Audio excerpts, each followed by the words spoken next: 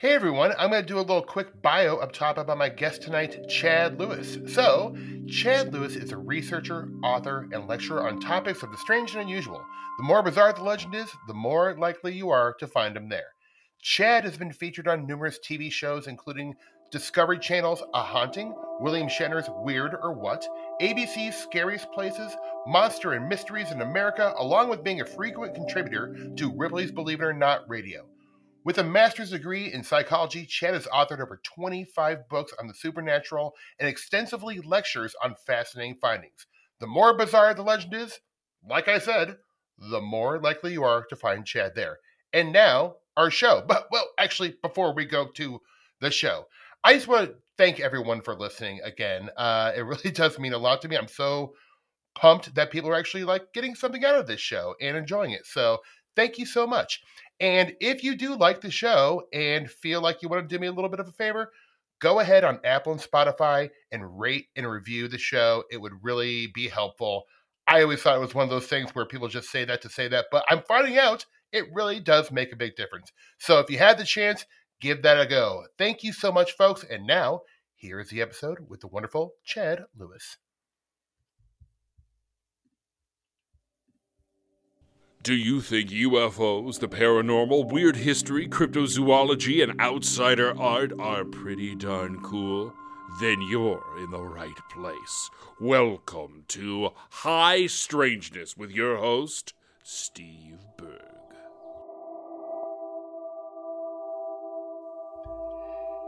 Hello, everyone, and welcome back to High Strangeness. Tonight, my guest is the wonderful Chad Lewis. Chad, how are you doing, my friend? Greetings from the North Woods of Wisconsin. Are you guys getting some fall weather there yet? Yes, it's 60s and windy, perfect fall weather when darkness starts to beat out the light. Oh, man, I totally agree. I love autumn weather. It's just spooky. It feels like reading books about UFOs and the paranormal, they just resonate even more in the autumn for some reason. Yes, I don't know how people in Southern California even get spooked by anything. It's just beautiful every day. But here in the Midwest, it's like when fall rolls around, it's time to, put the windows on lock. That's true. I totally agree, man. That's my favorite thing about being back in the Midwest is the seasons, especially autumn, because it is just scary. I'm sorry. It is. It just is. Go out to rural Nebraska, in the middle of the night, and it's terrifying out there. In a great way. It really is. And I think a lot of people who live in big cities forget how dark the countryside, if you go into the countryside, how dark it can really be. I do a lot of lectures where I'm driving back home late at night and I'm always taking the back roads and it's just dark. Yes. It's hard to even believe. Yeah, you can really just picture kind of some of those old 1950s, 60s saucer landings and farmers fields and stuff like that. It's just I can totally imagine it, and it's just so wonderful. So everyone, I met Chad last year around this time in Van Meter, Iowa, at the Van Meter Visitor Festival. And first off, I've known about Chad's work for a long time. Chad's and as you heard in the bio, he's been in a lot of TV shows. He's written a ton of books. He's a real go-to guy for high strangeness in the Midwest and all over the place, really. But so right away, I drove there, as early as I could, and made it to Chad's walking tour of where the Van Meter Visitor came in. Was it 1903, Chad? Yes, it was September of 1903 going into October for 5 nights. 5 nights. Oh, I didn't realize it was 5 nights. Would you mind telling my listeners just a little bit about the Van Meter Visitor? Because it's such a wonderful story. In 1903, Van Meter, Iowa, which is a small town of about 900 people, 20 miles from Des Moines, farm town, your typical small rural Iowa town, is all of a sudden terrorized by a giant 9-foot bat-like creature. And it really started out real subtle with a UFO sighting of a man coming home late at night, seeing a weird light on a building, thought it was an intruder or bank robber, but then the thing disappeared and reappeared on the other side of the street on another building. And it only went more bizarre from there, where eventually people started seeing it and firing at it. Yeah. shooting with everything they had, and it's releasing this strange odor. It's taking away people's memories. It seems impervious to weapons. And then on the fifth night, another one of these things shows up, a smaller one. Town posse tries to fire it. They can't kill it. The bank manager shoots out the front window of the bank, trying to hit it. It's like chaos in small town Van Meter. If you remember that movie, Cowboys versus Aliens, from a few years back, Yes. that's what it was. It was exactly that. And then it just went into an old abandoned coal mine, and that's where the story kind of left off. Yes. Like, we don't know if they killed it, if it's still there, if it flew off to become the Mothman of Point Pleasant. Right. I mean, it does kind of like, have some of the same similarities as the flying humanoid encounters, especially like you just said, Mothman. And first off, everyone, we are the Van Meter Visitor Festival is happening September 30th, and Chad was nice enough to ask me to come and lecture at this year, which I am just over the moon, so excited about, very thrilled. But Chad offers these walking tours, and it is one of the most impressive, exciting, and fun things you can possibly do if you're into this stuff, because it is so detailed. You are literally walking where all this stuff happened, and Chad is pointing to you where the creature landed, where like he said, the doctor shot at it, or the banker shot at it, and it is just so fun. And you walk through the town, and you walk all the way from the town to the mine, so you get to see the whole like confluence of events come together, and it's just so fascinating. Chad, how long have you been doing that walking tour? Almost 10 years now that the festival's been going. And what I love about it is the town of Van Meter is still very tiny. Mm-hmm. Eventually, Des Moines will swallow it up with all the suburbs. But right now, it's only a couple blocks for the main downtown. And then you walk maybe 3 or 4 more blocks and you're out at the old abandoned coal mine. Right. Which today doesn't seem that far. But in 1903, it must have seemed way on the outskirts of town. Yes. That all this is going on. And you're right. You can actually, and I gave a very condensed version of the visitor story, but you can actually walk into the old bank. The vault's still there. It's now a law office, but the vault's still there. You can see the windows they would have shot out. You can see some of the areas where they blasted at this monster. And that's the beauty of it, is it hasn't changed. I love the Mothman Festival, but a lot of the festivals downtown, where a lot of the activity was on the outskirts out by the TNT area. Totally. The bunkers out there. So this is a unique opportunity to, again, literally say, well, that's where they fired at it.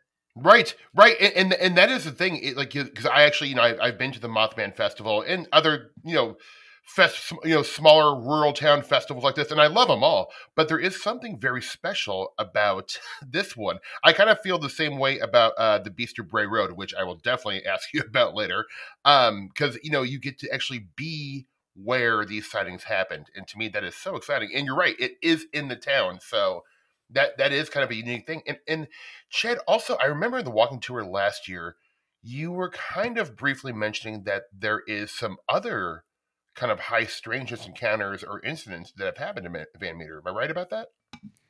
There were quite a few haunted stories of the downtown. Some of the businesses and private homes.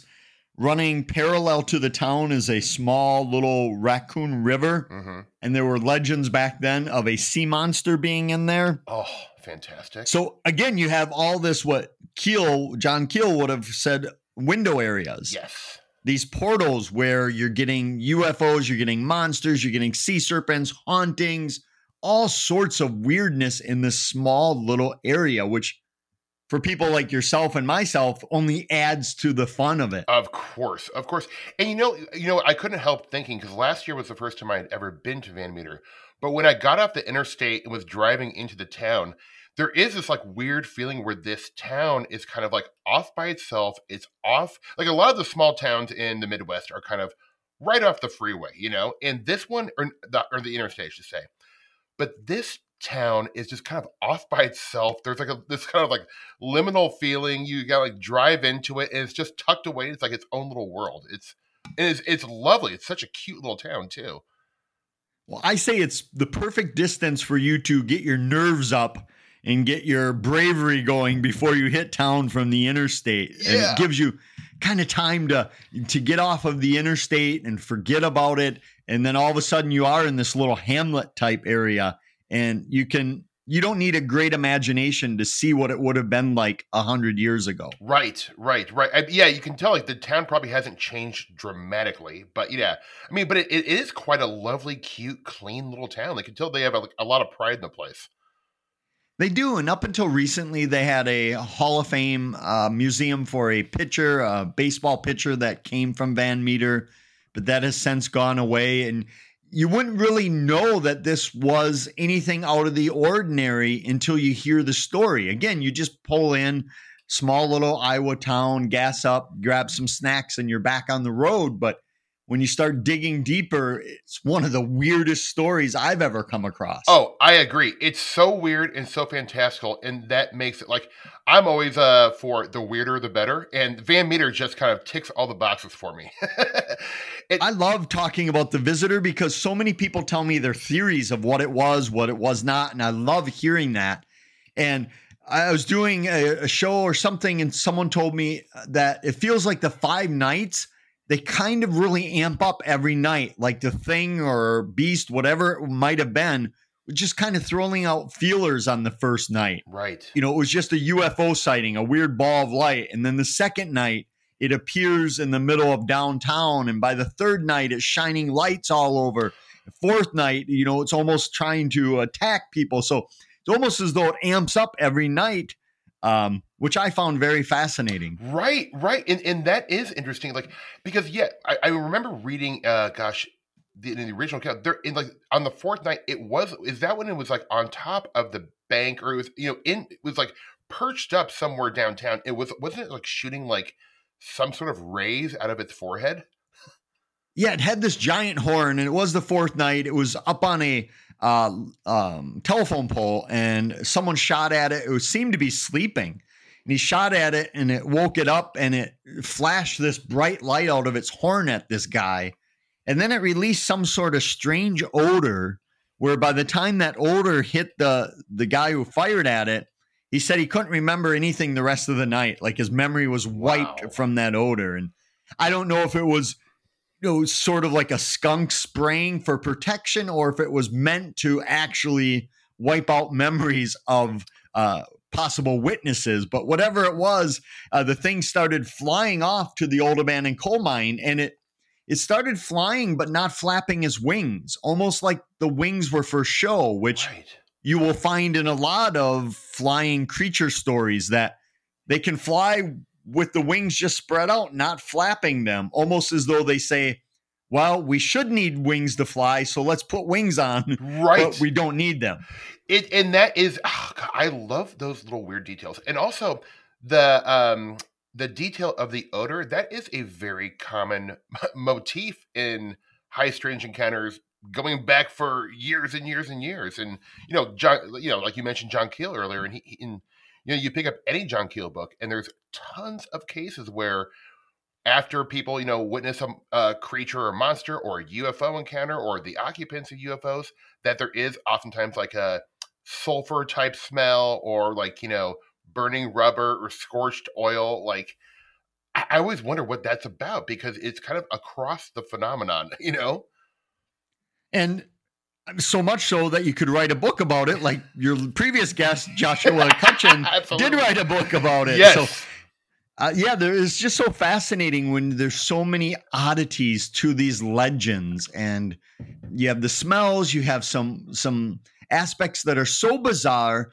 they're almost meant to be so weird that nobody would believe them. Yes. I had a story of a woman who was out at a haunted bridge, and it has a reputation of this woman who will throw you over the bridge if you park your car there. Wonderful. She murdered her children out there and the like, but her and her friends were leaving from this haunted place, and all of a sudden they noticed what appeared to be a werewolf running next to their vehicle. Whoa. And this thing was huge, your typical Hollywood-like werewolf. She said it kept up with the vehicle even though they were going about 60 miles per hour on this gravel road, but she hesitated to tell me the last detail because she thought it would make it too unbelievable, because she said the werewolf was wearing like a plaid sport jacket like a professor might wear with, the elbow patches and the like. And she said, I didn't want to say that because you wouldn't take it seriously. But you get those kind of things where it's almost as though it's thrown in because who's going to believe that? Right.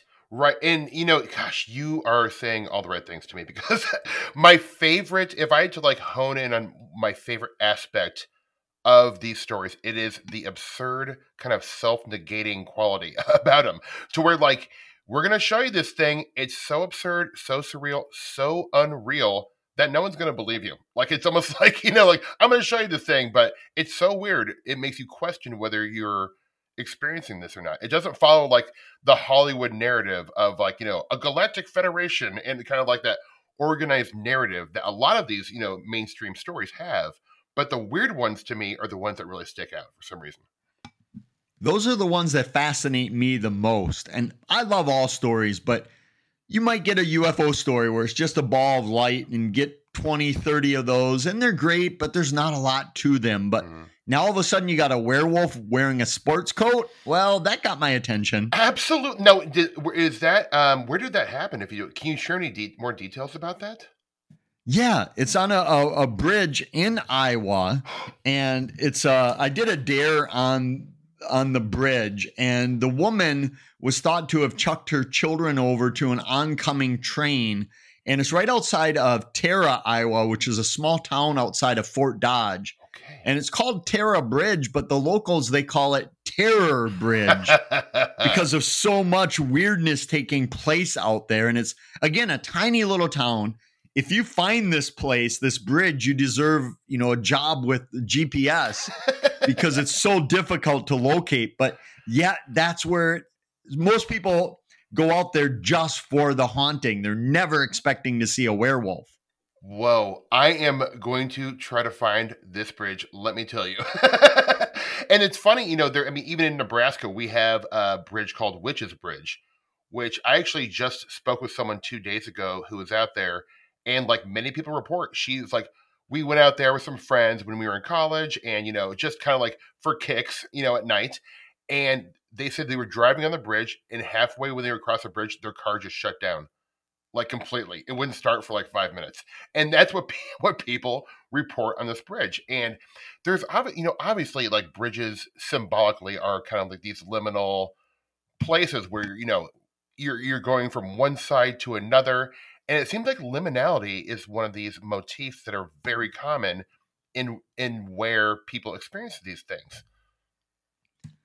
Bridges, you can't throw a rock without hitting a bridge that has some sort of supernatural legend tied to it. Totally. And yes, I get it that they're connecting water with land, much like they're connecting the spirit world with our world, but it wouldn't explain a lot of the mechanical problems people have, like you said. Yes. So many of these bridges, people will go out there and the batteries will die. They'll need to be towed out of there. Perfectly working vehicles all of a sudden stop.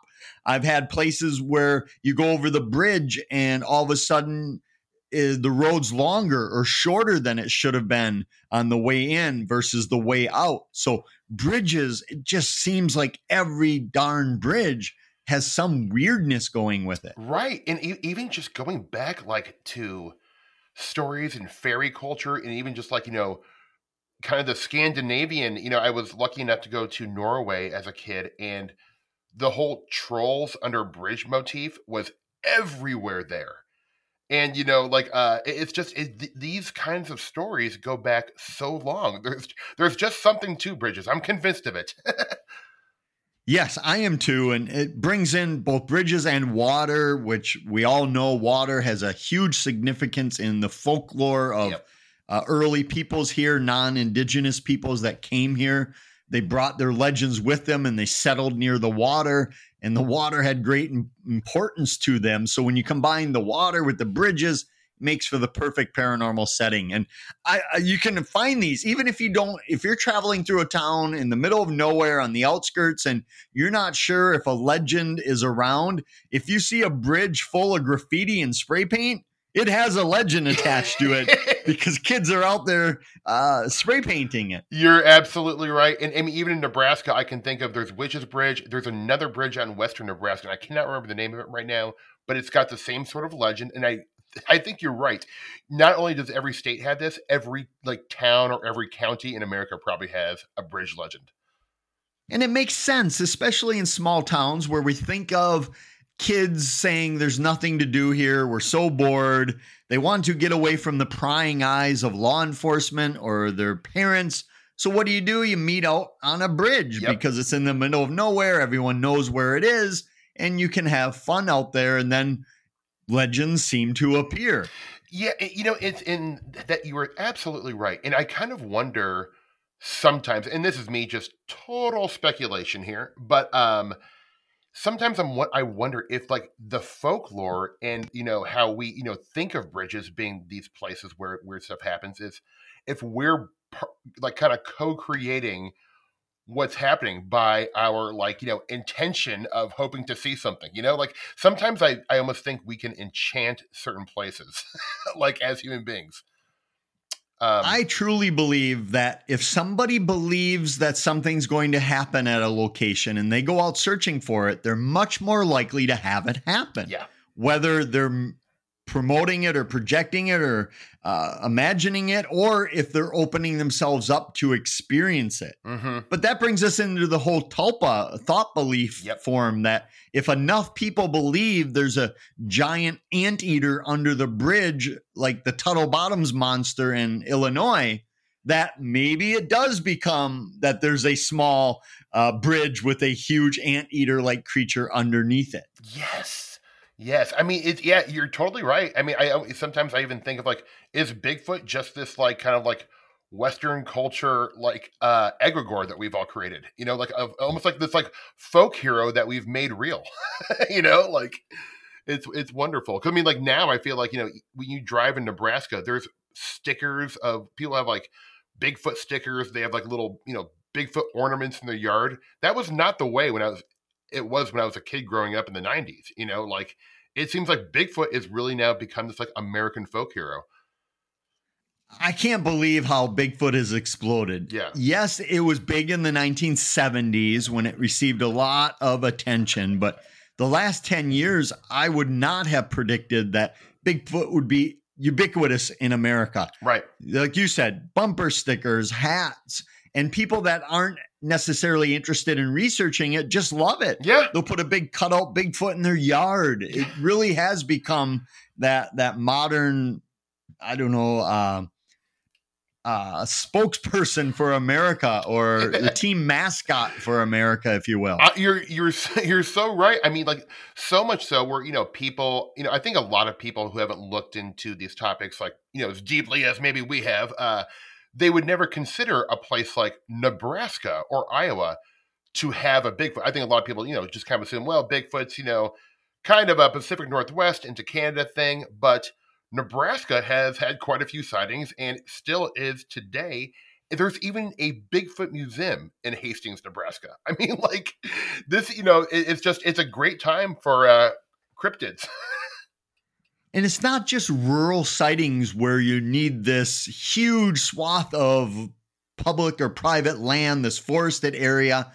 There was a famous report from Rochester, Minnesota of a woman seeing it on a road. And if any of your listeners don't know, Rochester, Minnesota is where the Mayo Clinic is. Yeah. That's their big headquarters. So it's not a rural town at all. Yet she spotted something coming home from work, a Bigfoot on the side of the road. So oftentimes we think of these things being in the most far-flung places, which they are. Sure. But they also happen in places you would never expect. Yep.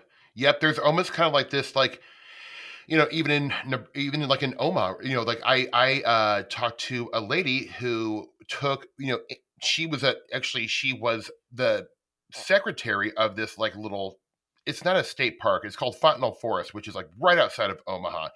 And Omaha is, a city of about 1 million people. But right outside of Omaha in Bellevue, Nebraska, this woman said this man came in, who had been this ex-lawyer who was a bird photographer, had been coming there, taking photographs of birds for 25 years. This man reported seeing an 8-foot-tall creature covered in fur holding a log down by the Missouri River. And the man was like so shooken up, and he said he would never come back there ever again. and he hasn't. So he was so troubled. And this just happened a year ago. So, and that's another thing of these big cities. Oftentimes they get very rural very quickly too. mm-hmm. That even though you might be in a huge metro area, if you just go 10 miles, 15 miles outside the area, it changes quite quickly for a lot of America. You're right. Especially in the Midwest, you can have these like big cities, and then, like you said, step 5 miles outside the city line, you're like in cornfields. Yeah.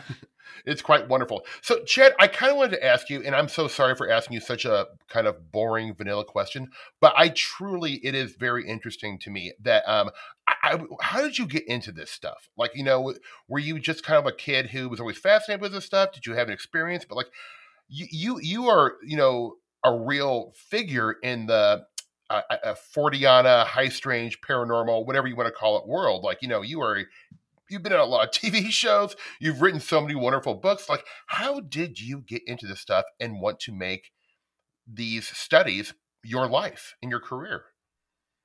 When I grew up, it was never that you would do this for a living. Nobody did that. Mm-hmm. It was unheard of. You might be interested in it, but it was not like it is today. So I blame my interest in my home state of Wisconsin because I grew up near one of the 3 UFO capitals of the world that Wisconsin claims to have. Which one? So I grew up near Elmwood. I grew up in a town called Eau Claire, which is nicknamed Sawdust City because of all the lumber industries we had back in the lumberjack eras. Ooh. And so I would hear in high school of people seeing UFOs in Elmwood, and I went there to interview people and see what they were seeing, try to make out any sense of these sightings. And then I joined the Mutual UFO Network.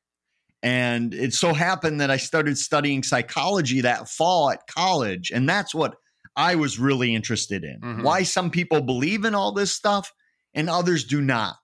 And I was really focused on human perception and belief systems, but I would present my findings at research symposiums during college, and people would come up and say, I need help. My home's haunted. Or I saw some creature in the woods I can't explain. Can you help me? Right. So it really went through graduate school. I ended up doing my master's thesis on students' belief in the paranormal. And it just kind of blossomed or spiraled from there. Wow. That psychology degree in studying, like, this goes so hand in hand. Like, what a wonderful perspective to take into this stuff. I'm sorry to interrupt you. Please go on.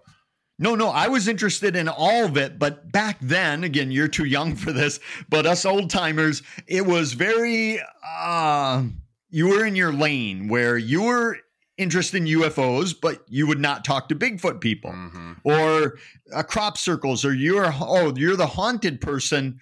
That can't be related to what I'm doing with cryptozoology. And I remember when I was getting into this, I picked up Jerome Clark's Unexplained book. Oh, great book. This might have been 92, or I think it came out in 93. But I remember, if you're not familiar with the book, listeners, it was one of those where you could read about fairies on one page, monsters on the next, UFOs, strange falls from the sky, crop circles. And it really opened my eyes that you could do all this, that you could research it all. You didn't have to pigeonhole yourself into one discipline, that you could enjoy all of it. And luckily, over the years, I've been able to befriend Jerry Clark. And it was great for me just to tell him what an influence that book had on me. Because again, that was when there weren't a lot of TV shows. Like today, you ask people what got them interested, what they love about the field, and they usually name a couple of their favorite TV shows or their favorite TV personalities. But back in my day, in the 90s, it was what book got you started?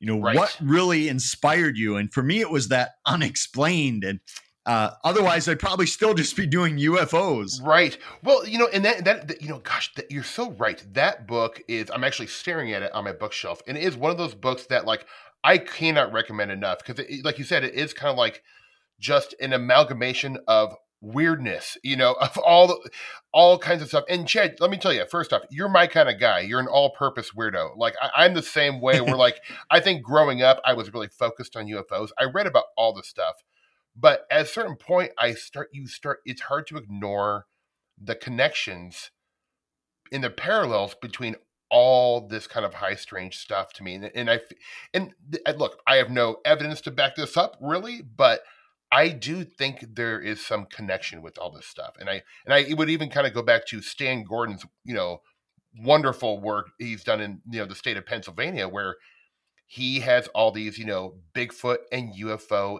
encounters where people are seeing landed saucers and then Bigfoot creatures. And, when you start combining the weirdness together, oh, it's just so wonderful.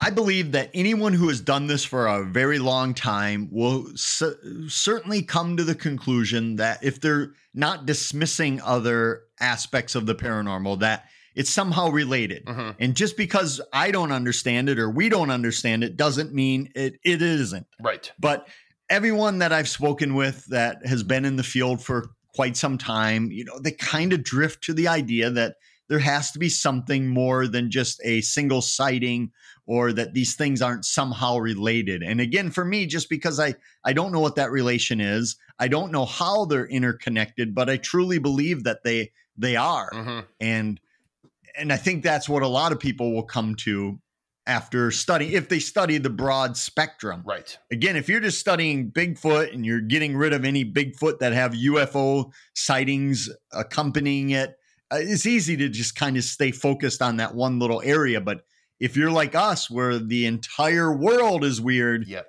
then I think you'll inevitably come to that conclusion. Yeah. And I think, obviously, for me, I think for a long time, I did want to think that these things were separate. When I was younger, I tried to read a John Keel book. I think it was Operation Trojan Horse. And I didn't like it at the time when I was young because it wasn't what I wanted UFOs to be.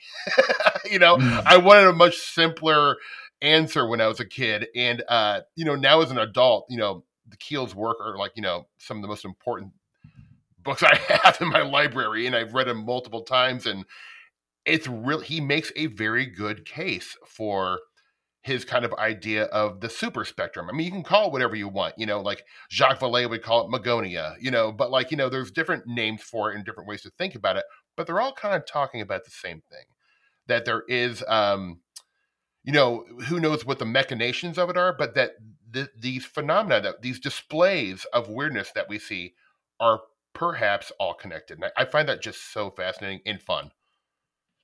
Another thing that's changed too, sticking with this, is that years ago, if somebody had an experience with other people, let's say they saw a UFO in a car full of people, that when they all wrote their stories and their experience down, if it did not match one another completely, skeptics would say that's just not credible. Mm-hmm.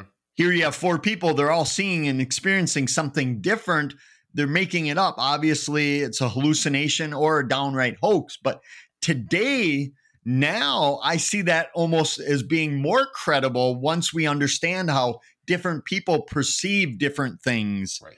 That you wouldn't expect 4 people to see the same exact thing. Maybe it's projecting itself different to each one, or there's certainly they're perceiving it different. So that's another weird twist that years ago it was thought to be very uncredible if people had differing stories, but now it makes total sense. And you're 100% right. I mean, even just for an example, the reports of weird Bigfoot occurrences, not just people seeing a Bigfoot creature, which is obviously strange enough, but the kind of almost similarities between a UFO encounter. I always think of the wonderful UFO researcher Jenny Randles, who came up with that term, the Oz factor.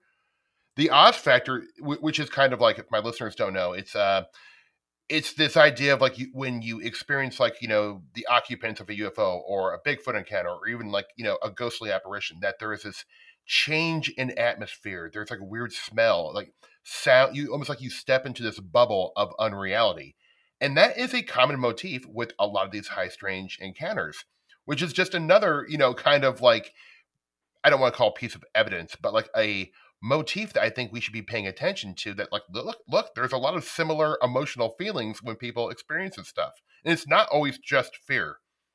So I find that really interesting. I'm fascinated by fear as well, because so many witnesses will tell me that it's almost as though when this encounter occurred, it's as though they stepped into a zone of fear, if you will. Yeah. That not the fear if you're out hiking and you see a black bear or a moose, which can be kind of scary, obviously, but it's almost I better leave or this thing's going to harm me. Yeah. Even though many of the witnesses are in the perceived safety of their vehicle, they could take off as fast as they wanted and be home, you would think, but they get that overwhelming sense that if I don't leave, I'm in physical harm. Yes.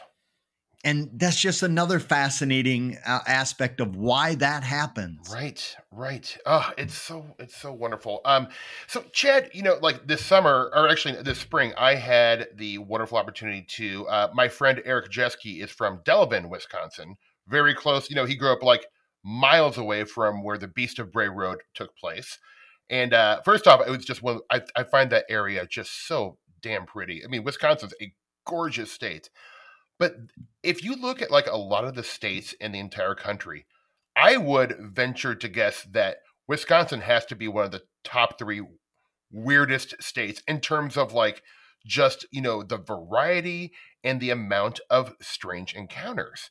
What is the deal with Wisconsin? Like, do you have any kind of like, I know there's like the glaciation, gosh, I'm probably not going to do it justice, but there was like, a glaciation like in southern Wisconsin. And I also heard that there's more mounds, like, indigenous people mounds than any other state. But Wisconsin really just has so much weirdness. And do you have any thoughts on why? Like, obviously, no one knows for sure, but I'm sure you speculated a little bit. Well, you touched on a couple things. We have the driftless area, this area that the glaciers just decided, we don't want to touch that area. Let's leave it be. We also have effigy mounds of the native peoples, the indigenous people that were here that would put these mounds, sacred burial grounds, often raised up in the shape of an animal, which could best be viewed from the sky. Yeah. Amazingly, because nobody was flying back then. And we used to have about 20,000 of those in Wisconsin. And due to development and agriculture and the like, we're down to about 3,000, which are now all protected as sacred areas. But we have that. We have a lot of variety, from cornfields and prairies to the heavily forested Northwoods. But I'm often interested in the idea that we also, something about the Midwest and especially Wisconsin, where people might feel more comfortable coming forward with their story, not thinking people will think they're crazy. So other parts that might not get as many stories, but part of it too is that we have a lot of researchers here collecting these stories and making them known. Right. Whereas, let's say Nebraska, you might have a lot of stories, but nobody's there collecting them outside of you and some other folks. That's very true. So it might be that we just have collected more of these. But yeah, there is something. We have a lot of water. We have a lot of lakes. We have more lakes than Minnesota, which is the land of 10,000 lakes, mainly because we classify them different than they do. Right. If they used our same schedule, they'd have a lot more lakes than us. But anyway, so we have a lot of water, we have a lot of farmland, we have rural. It just all seems to be this perfect melting pot for strangeness, because you're right. We have, crop circle stories. We have werewolves. We have vampires, haunted areas. We have serial killers. You name it, you'll get it in Wisconsin. You're right. I mean, like I wanted to go to Baraboo just to go visit like the circus museum or the and it's that town is just weird, man. It's and it's right by Devil's Lake, where Devil's Lake obviously has like a ton of lore going back to like ritual magicians, practicing, like going out there to perform rituals, and like the sea serpent of Devil's Lake, and just the sea serpents in general. Your wonderful book, The Wisconsin Roads.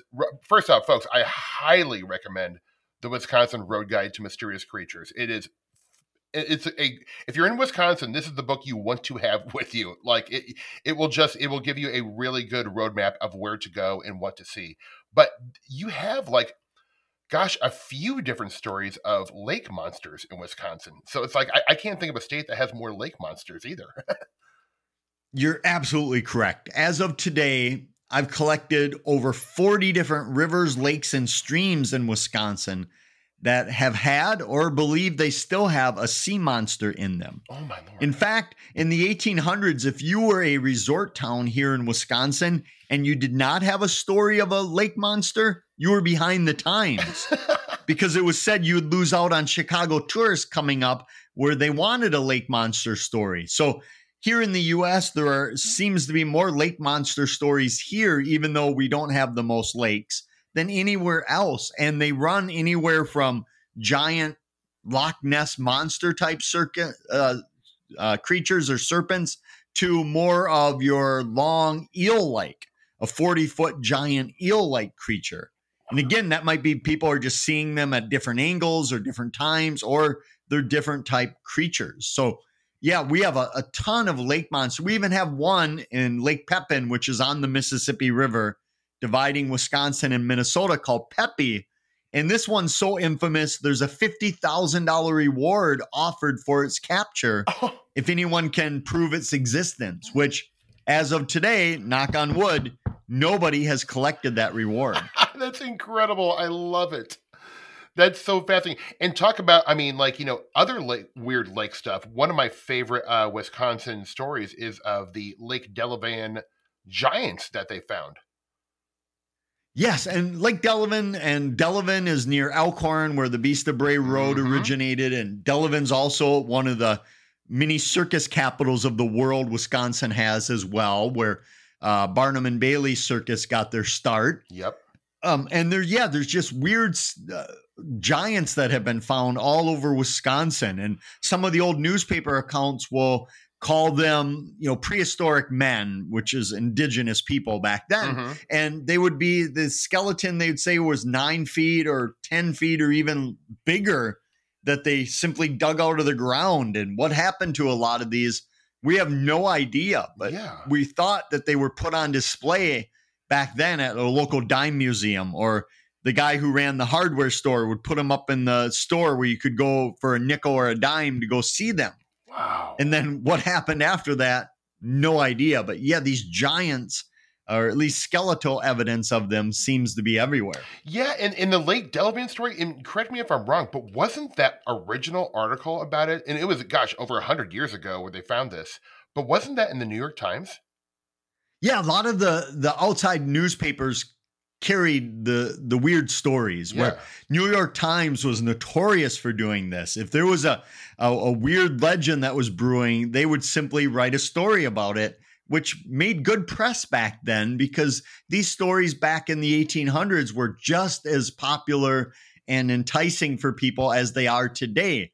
So newspapers, which back then took a little more liberty in some of their articles, would often fashion stories off of stuff that was happening throughout the entire country. And I say it's interesting because I've done several books on old newspaper stories of the strange and unusual. And one thing I found interesting is sometimes you would find a case that was said to have happened in one town, but it was covered in another town and not the original town. Interesting. And it would be vice versa. So I often wondered if these stories actually happened, or if it was just a slow news day in 1895 and they made up the story knowing that nobody would Google it back then to find out what was going on. Because I have so many of these stories that weird things were said to have happened in a town, but the town's actual newspaper never covered it. Right. And I think you're definitely, I think it's a combination of all the above, because there was in the early 20th century, there was a lake monster hoax that kind of caught national attention in Western Nebraska, but it was definitely a guy who was kind of a known con man who was, perpetuating the story. Still, I love it. I love I know some researchers get mad at hoaxes and stuff like that. And obviously no one likes to be fooled, but I think sometimes the idea, and there's even examples, which I can't think of right now, but where people hoax things. I even know where Andrew Collins' work in crop circles in England, where there were people who were hoaxing some of these crop circles, right? And they would actually experience weird stuff as they were hoaxing it. They would be out in the fields in the middle of the night, and all of a sudden, they would literally be smashing down the wheat fields, but then they'd see balls of light. And they're like, whoa, wait, so it's almost like by the act of hoaxing something, like you're attracting weirdness. And I find that interesting as well. And people in the old days, they knew of hoaxes. They knew of the Fiji mermaid and the Cardiff giant and the hodag. So they were familiar and they loved the legends. And like you said, with crop circles here in the Midwest, there were a few crop circles that I went to investigate where after they appeared, hoaxsters made another one nearby, almost like a copycat effect. Mm-hmm. But you're right that they would often report weird things. And again, it brings it back to that. If you go there and you start practicing weird things, well, weird things happen. If you build it, they will come, Chad. Okay, so since we're talking about Wisconsin, I have to bring up maybe my favorite UFO case ever, and that is the Joe Symington space pancakes case. Would you mind, because I know you wrote about it so wonderfully in your book, would you mind giving my listeners a little taste of that encounter? Back in the 1960s, Joe Symington lives in this little town called Eagle River. He's a plumber and part-time farmer, lives out in the country on his own. His wife is estranged from him, and he's your stereotypical farmer. You wouldn't think him to be prone to flights of fancy or making things up, kind of that no-nonsense farmer, salt-of-the-earth type guy. And he's having a late breakfast one morning when he looks out his window and he sees this 30-foot wide, 10-foot high craft descend into his yard. And it's hovering there in his yard. And Symington, who had never given much thought to UFOs, he wasn't scared. He was intrigued. So much to his credit, he walks out to this thing. And as he walks out, an entrance appears on the craft. He said, like the trunk of your car opening up. And he sees this weird figure coming to the front of the craft. And he saw two more beings inside. They were all identical. Said they were all very short. They were dressed odd. They had dark eyes, dark skin, dark hair. He said they reminded him of very small Italian men moving about. And the leader, the presumed leader, is holding a container of some sort of jug. And without any verbal communication, Symington realizes they wanted water from him. So he goes to his house and pumps some water and brings it back. And as he does, he looks inside this craft. And one of these things, the human, the alien, the pilot, whatever it was cooking something over a flameless type grill. So Symington gives him the water and he kind of motions with his hand like eating, trying to get some communication going. Like, are you going to eat whatever that guy's cooking? So the leader recognizes Symington's interest, goes over and trades Symington for the water, giving him a couple what the newspapers called alien pancakes or saucer cakes for trade. And then all of a sudden the craft shut the door. You couldn't even see it was there and it flew off. Symington had no idea, but other people in the area were seeing that UFO. They were calling the local law enforcement, but Symington ate one of those pancakes and said it was the worst tasting pancake he'd ever had. He said, pardon me, he jokingly said, no wonder they're so small. If this is what they're eating, I feel bad for them. So the key part, and we can get into Project Blue Book coming to Wisconsin, but the key part is Symington just went about his day. He told a couple close friends, but he didn't want it known. But he was having dinner at a local restaurant, telling the story to his friend. And lo and behold, a weird synchronicity, the local town newspaper reporter's sitting in the booth behind him. Whoa. Listening to this story and says, I want to publish this story. And once the story got out, in the first week, over 1,000 people showed up on his farm looking for those alien pancakes. So much so that Dr. J. Allen Hynek and two grad students from Illinois came up and interviewed Symington and checked out the farm. They were fascinated. They sent off one of the pancakes for analysis. And it was just one of the weirdest stories you'll ever come across. Yeah, it's got everything I love in a Fortean UFO encounter. I mean, and also, it also, wonderful author like Josh Cutchin has pointed out all the, kind of similarities between like that encounter and like an old fairy encounter with the food being given and, just It's so unusual and fantastic. And Chad, I did not know that the reporter was sitting behind Joe in a restaurant. I had no. That's a new piece of the puzzle for me. That's fantastic. Because Simonton wished he never would have reported it, or it never got out, because he lost business. People didn't want to hire the plumber that was seeing UFOs and eating alien pancakes. So he started selling this little pamphlet, which I've never seen in real life. I've seen it online, which just told his story. And he'd sell it to any legend trippers or curious sight seekers that would come to his farm to help offset his loss of income. And Dr. Hynek and the crew that came, they believed Simonton, but they thought he was having a waking dream. Right. They thought he had gone kind of stir-crazy. They never said this publicly. Again, this was the 1960s.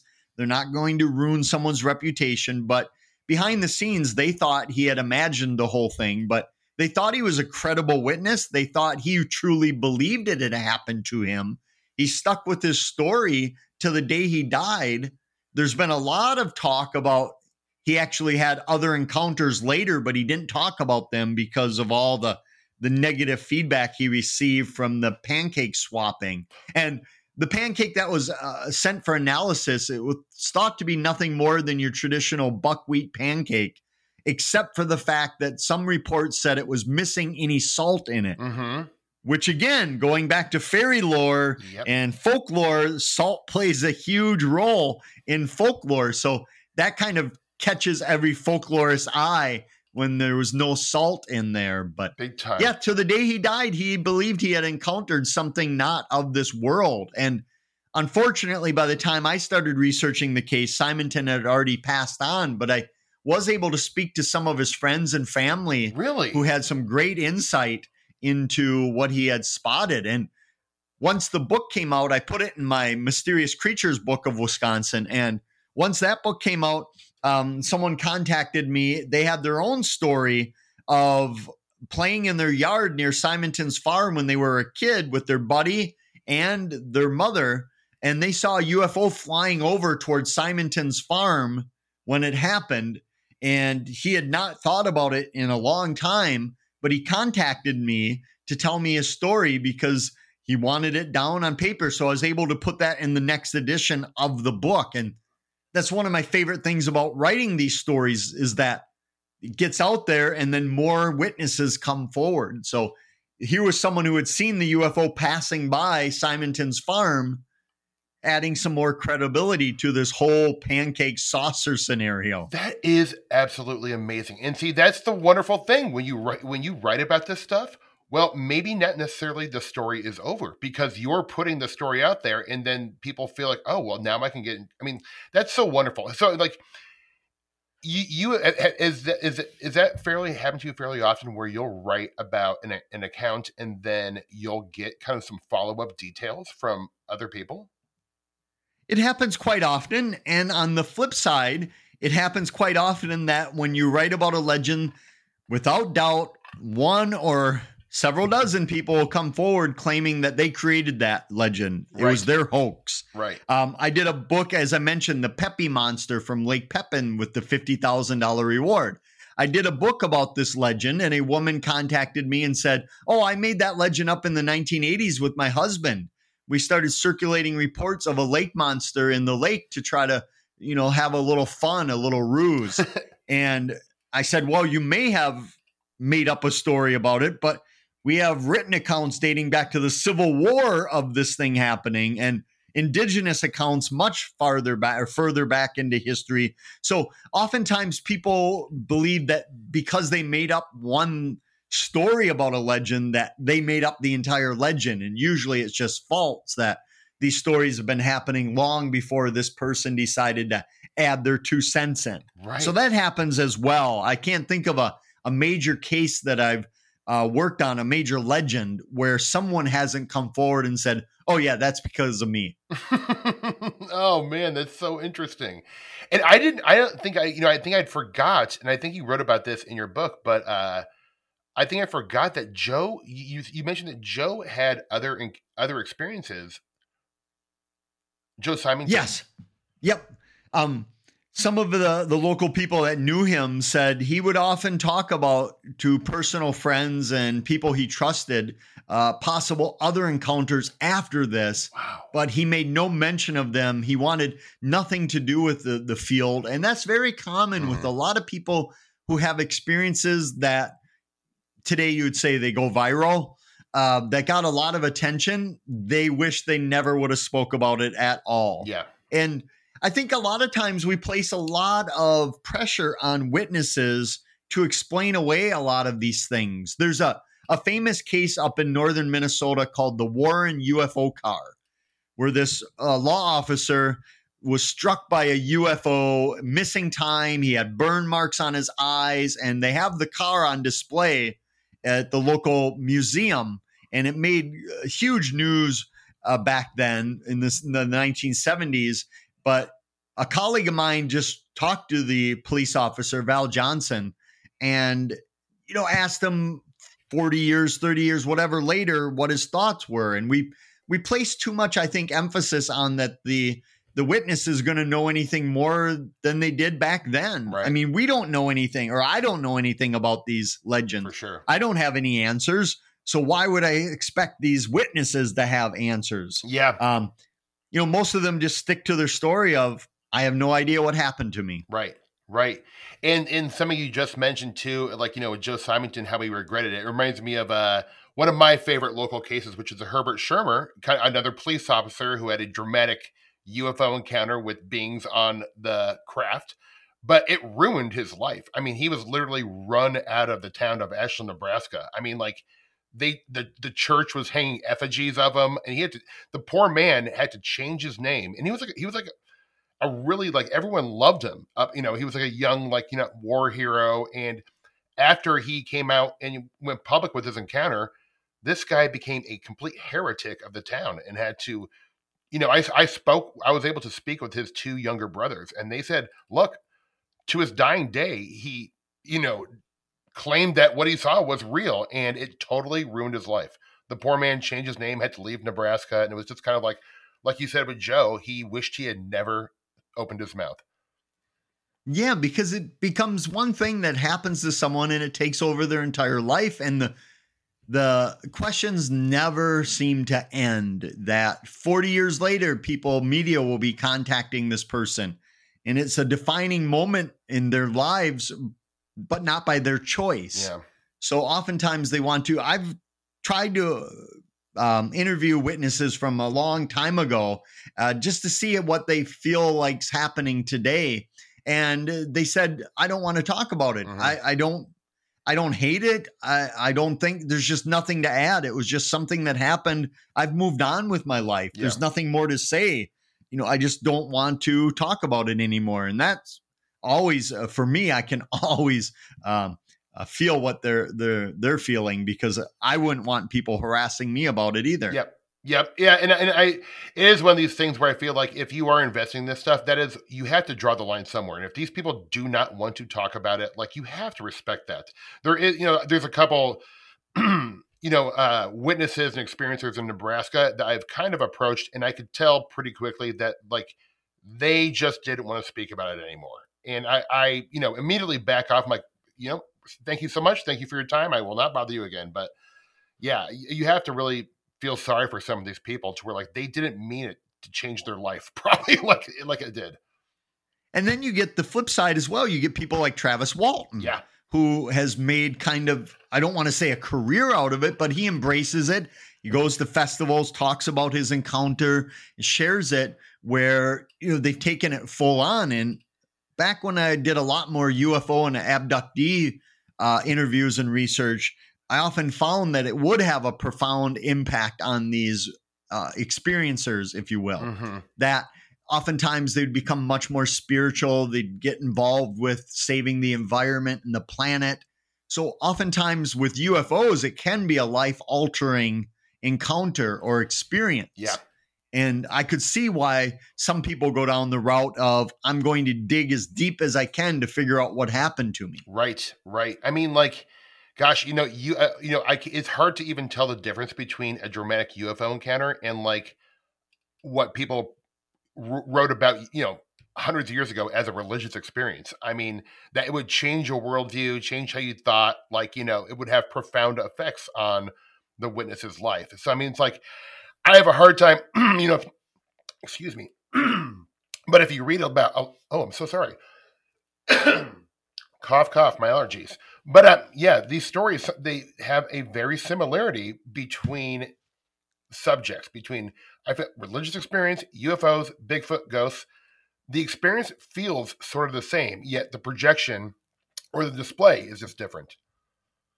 It really is. And again, this field can just spiderweb off into so many different directions that every time, I've been doing this nearly over 30 years now, and I feel like I don't know much about the field at all. Right. That I could do this till the day I die at 190 years old and still feel like I have no idea what's going on. Right. And I always kind of think, I've kind of like reframed my thinking about this stuff, Chad, where I'm like, I'm never going to find an answer. There may not even really be an answer to this stuff.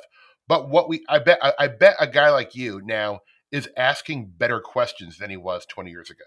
And that's kind of what we can do, Exactly. I have better questions, better insight, but I learned long ago, like you just mentioned, that for me, everyone who gets in the field, when you start out, you probably think, as I did, that, this will be easy. I'll solve this case. I'll figure out what's going on here. And for me, at least, that didn't happen, where early on, I figured out that I'm probably never going to explain these things if they're even explainable. So why not view it more as the adventure of it all? Right. And what it means and what these folklore stories mean to us as a species and how they affect us. And I love marking their progress or how they morph over the years. But for me, the end question of solving it has really taken a back seat to the adventure of it all and the fun of it. Yep. Because I think a lot of people that I started out with that didn't make that transition, they burned out very quickly. Yep. Because obviously nobody's discovered what Bigfoot may or may not be, or, well, we could probably say UFOs now, take that out of there because, government coming forward saying, yeah, UFOs seem to be real. And that's another thing that amazes me right now is that in the 90s, when the X-Files TV show was on, if the government would have come out and said UFOs were real, people would have lost their minds. Totally. The entire planet would have stood still. But now they do it, and people are like, oh, well. Whatever. Yeah. What's next? Yeah, when's the next Kardashians episode start? Yeah. Exactly. Man, if that would have happened in the 90s, the world would have ended. I think so. It is kind of one of those things where a lot of like researchers are like, oh, well, if they told us the truth about UFOs, the economic banking system would collapse. People wouldn't go to work. Churches would close down. And what we found out is that people didn't even care. Except for guys like us, but like the majority of people, like all my friends who aren't into this stuff, they're like, anyway, what's the score of the Royals game? Yeah. So I was actually, I kind of thought that's what it would be like, but I was actually surprised how little no one cared. It was amazing. I was too. I thought when they had the congressional hearings that people would take it seriously and be very interested in it, but it seemed like people just, I don't know what it is. I don't know if we're distracted or if so much has happened pre and post COVID that people just kind of are desensitized to it all and just like, well, if they end the world, oh well. Oh well. Hopefully I have a good meal before. Before we wrap up, if you don't mind, I feel like I would be missing an opportunity if I didn't get to talk the Beast of Bray Road with you, because as far as I know, this is, and Dogman is kind of becoming a hip thing in the cryptid world, I feel like the last couple of years. But as far as I know, the most famous, well-documented case is the Beast of Bray Road. Would you mind telling us a little bit about that? You're absolutely right. And there's probably, outside of maybe John Keel and Mothman or, Patterson with Bigfoot, there's no legend that is more heavily tied to one researcher than the Beast of Bray Road and Linda Godfrey. Yep. And Linda Godfrey, who just recently passed, if your listeners aren't familiar she was or aren't aware. Yeah, she was a newspaper reporter down in Elkhorn, Wisconsin, which is in the southeastern portion of the state. and she started receiving reports of people traveling down a small stretch of road called Bray Road. It's about 4 miles long in the countryside. And for a lack of a better term, they told her that they were seeing a werewolf. And she took them seriously. And Linda had this really open personality where people just felt comfortable and telling her things. She had this unassuming presence that made people feel comfortable. So she started collecting all these reports, and then she went to the local DNR, the Department of Natural Resources officer, and like out of a supernatural movie, all of a sudden the guy just pulled out a folder, a thick manila folder. On the front, it was huge letters. It was labeled werewolf. Wow. And, something like out of the X-Files. You walk in and you want the werewolf file. I love it. So she started compiling all these stories, and they started growing. And then she put them into the Beast of Bray Road book. And then it just really exploded. I mean, I remember I met Linda before her first book came out. 20 years ago, and she had just started researching the beast. She loved it so much. Her license plate said like Bray Beast or Beast Bray on them, personalized plates. Awesome. And we were driving, and I remember her saying to me, I got to get rid of these plates. I said, why is that, Linda? She said, well, back when I was researching it, nobody knew what it was, but now I'm driving on the interstate. People are honking and pointing, and they all know the Beast of Bray Road. And once Linda's book came out, that's when the dogman or werewolf phenomena really exploded. So much so that just, 10 days ago, I got back from Texas. I was down at Josh Turner's amazing Dogman conference in Texas that he put together of people interested in the dogman werewolf phenomenon. But it really has exploded. And I would say that it's almost getting up there to Bigfoot type levels. Mm-hmm.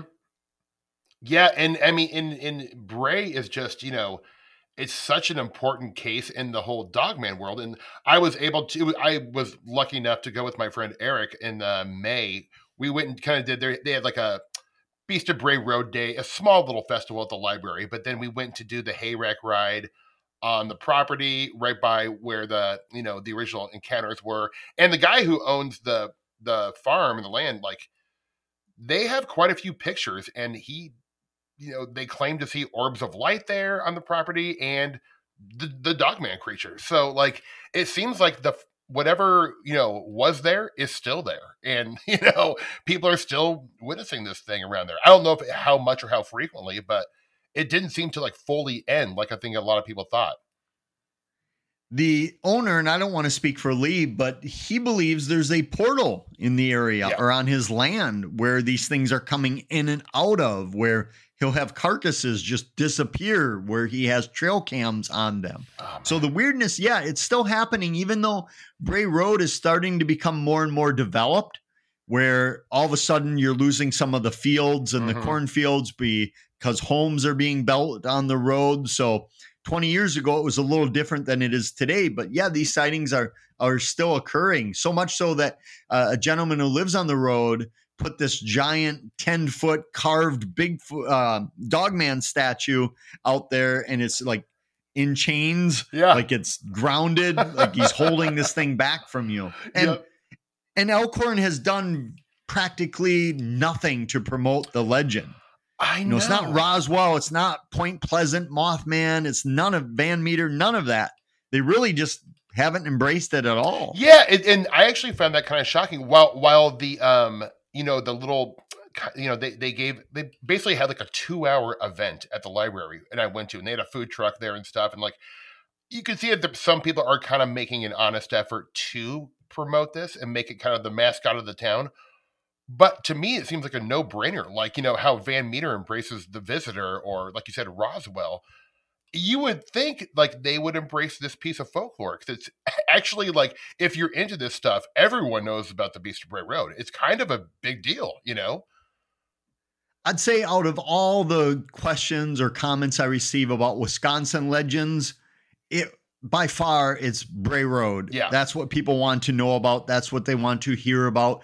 And interestingly, Linda's passing has only skyrocketed the interest in the legend as well. And it seems like it just no end in sight, that people want to know how to get there. Should they be cautious? Do they need to be armed? That type of thing. Right. So yeah, Bray Road is one of the most fascinating. And if any of your listeners do not have Linda's first book, The Beast of Bray Road, I highly recommend it, because a lot of her newer or stuff that followed were more compendiums of all sorts of legends, of monsters, of Bigfoot, where this was specifically Bray Road. Like, if you want a deep dive, you'll get it there. Yep. It is truly, I had that book as well. And I think even the Small Town Monsters production, Seth Breedlove stuff, I think they did a Beast of Bray Road, a little documentary that I think is pretty good. And yeah, it's just a wonderful case, and it's so fun, and it's just really interesting. It's another one of those weird Wisconsin tales. And I think Wisconsin, if you are like, if you're one of those legend trippers and you like to plan like little vacations like I do around, states that have a bunch of weird stuff, you could do almost no better than Wisconsin. In fact, I feel like anyone who's into Forteana and high strangeness, I think like Wisconsin is a place you need to go for 5 to 6 days. Have Chad's book, The Wisconsin Road to Mysterious Creatures, because truly, I kept this book in my backpack the entire time I was in Wisconsin last summer, and it really was so helpful and like kind of helped me plan my little trip. And Chad, I just think you're an absolute gem. I have one more question before I let you go, but so. You and I are staying in a house together during the conference in Van Meter later this month on September 30th, friends. I will put a link down where you can get tickets and that stuff if you want to see Chad and I. But Chad, I just want to know, as a Midwest guy, it's important that I don't come empty-handed. So what kind of snacks and refreshments can I bring for the house? Great question.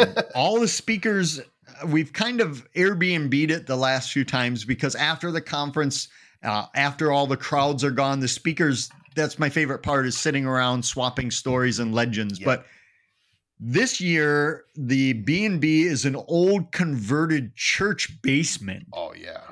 So I recommend you bring some holy water to save us, and maybe some wine that you can turn into the blood of Christ with you, because I haven't talked to the owners, but I have a sneaking suspicion there's some ghost stories from this old church basement that we're going to be inhabiting. So yeah, definitely some wine and some holy water would be my recommendations. And being that it's in Iowa, something corn-based as well. Popcorn, corn on the cob. Done. Yeah. Done. And I'm going to bring my spirit box. It seems like, maybe we'll have to do a little investigation in that basement, I think. Yeah, we'll see how many of us even make it out of there alive. Probably none of us. Well, we had a good run. We had a good run, Chad Lewis. My man, thank you so much for giving me your time. I have been a fan of yours for a very long time. And when I got to, I right after you did the walking tour, I walked right up to you and just talked your ear off because I was so excited to meet you. And you signed my book, and I was so thrilled. Like, really, like, I just think the world of you, and your research to me is so damn important. So it's been a real big thrill for me to have you on, my man. Thank you, and keep an eye out. I'm gonna, buddy. I'm gonna. Everyone, this has been Chad Lewis. I am going to put a link in the show notes of where you can buy his books, where you can get tickets for the Van Meter Festival, and all things Chad Lewis will be in the show notes. Chad, thank you so much, my brother. I really appreciate it, buddy. And I can't wait to see you in a couple weeks. Chad? Okay. Oh, yeah, it kind of froze up. Sorry. Okay, yeah, no problem. No, I heard it. Okay, buddy. Well, thank you so much. I really appreciate you, man. Yeah, and I'll see you again in a couple weeks. All right, Chad. Take care, bud. All right, let me know when this airs. I'll help promote it on my end. That sounds great. Thank you, everyone. This has been High Strangers. Have a great rest of your week. Bye-bye. Oh, Chad, thank you so much. Thank you. This is, gosh, what, an hour went by like nothing. I know. That's like the trickiest part for me, is to keep this like, 60 to 70 minutes, because a guy like you, I'm like, oh my gosh, I could talk for 7 hours, but right. Try to leave the audience wanting more. Do you mind staying on just for 1 second while it finishes uploading? It just takes like a minute or two sometimes. Yeah.